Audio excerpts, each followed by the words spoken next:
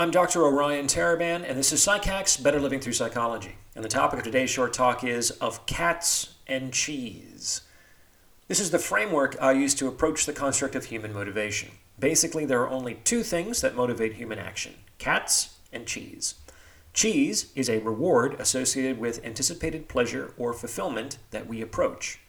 Cats are punishments associated with anticipated pain or loss that we avoid.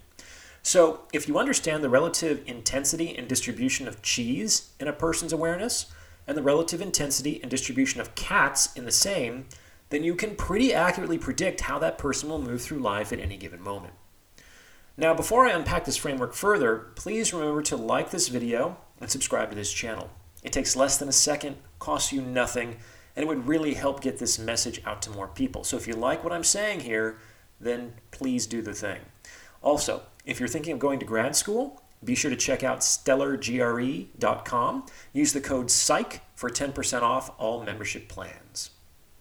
Now, this motivational framework of mine has some basis in the empirical literature.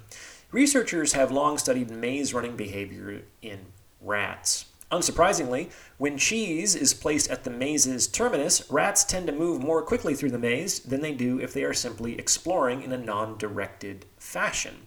So rewards incentivize approach behaviors.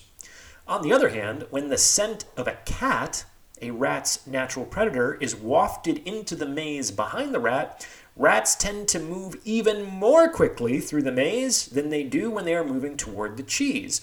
So punishments incentivize avoidance behaviors, and punishments are more incentivizing than rewards.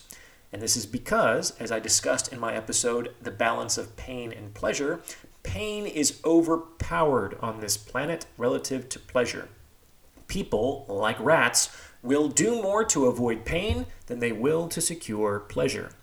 Understanding this basic principle will help you make more accurate predictions about both your own behavior and that of other people. So punishments are more motivating than rewards. However, to optimize motivation, you ideally want to utilize both. The fastest maze-running behavior is observed when rats are running away from a cat and towards some cheese. And the more these things are clearly defined and immediately present, the more powerful these incentives become. Another thing to keep in mind is that in this maze we call life, there is no escaping the cats and no avoiding the cheese.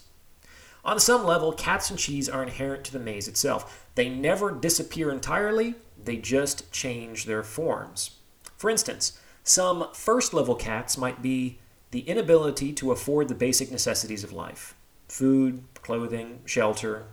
This cat can be avoided in several different ways: begging, stealing, or more pro-socially, performing a service for another.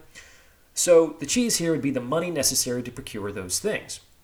However, once that cat is successfully avoided, another comes to take its place. A second-level cat in this domain might be the absence of any felt sense of financial security. And this cat could be avoided in other different ways, all of which basically include acquiring money faster than it is consumed. So the cheese here would be the money necessary to feel free of financial insecurity, etc. I'm lonely is a low-level cat. I'm lacking a fulfilling relationship with someone who really interests me is a high-level cat. I'm depressed is a low-level cat. I'm not entirely self-realized is a high-level cat. You see, the cats never go away. They just sort of evolve. And this is because what might have motivated you to run nearer the beginning of the maze might not be worth expending any effort toward the further you progress through the maze. Now, if optimal motivation is accomplished through a combination of cats and cheese, then a smart person will find ways to explicitly and intentionally introduce cats and cheese into his or her life. And that's because this person will understand that it's really the presence of these things, and especially the presence of cats, that instigate constructive, meaningful action.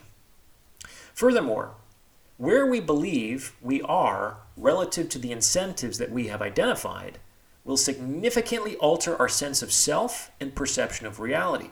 For instance, if we believe that we are close to the cat and very far from the cheese, then life is going to feel like hell. Vicious, hopeless, and cruel. On the other hand, if we're close to the cheese and very far from the cat, then life is going to feel like heaven, rich, rewarding, and abundant. Both conditions exist in the same maze. The maze is not one or the other. The maze is the medium through which those conditions emerge. And while it's true that some folks just seem to be born closer to the cheese than to the cat, and vice versa, it's actually mostly up to us what we choose to consider a cat and what we choose to consider some cheese. And this is true because one person's cheese will not motivate any effort in another. I mean, your own cheese 5 years ago might not motivate any effort from you today. And that can only really be true if cats and cheese are not objective features of reality, but perceptual constructs that evolve as we do. And if this is true, then we might actually have much more control over whether we live in hell or whether we live in heaven than we may at first appreciate. What do you think? How do you introduce cats into your own life? Let me know in the comments below, and thank you for listening.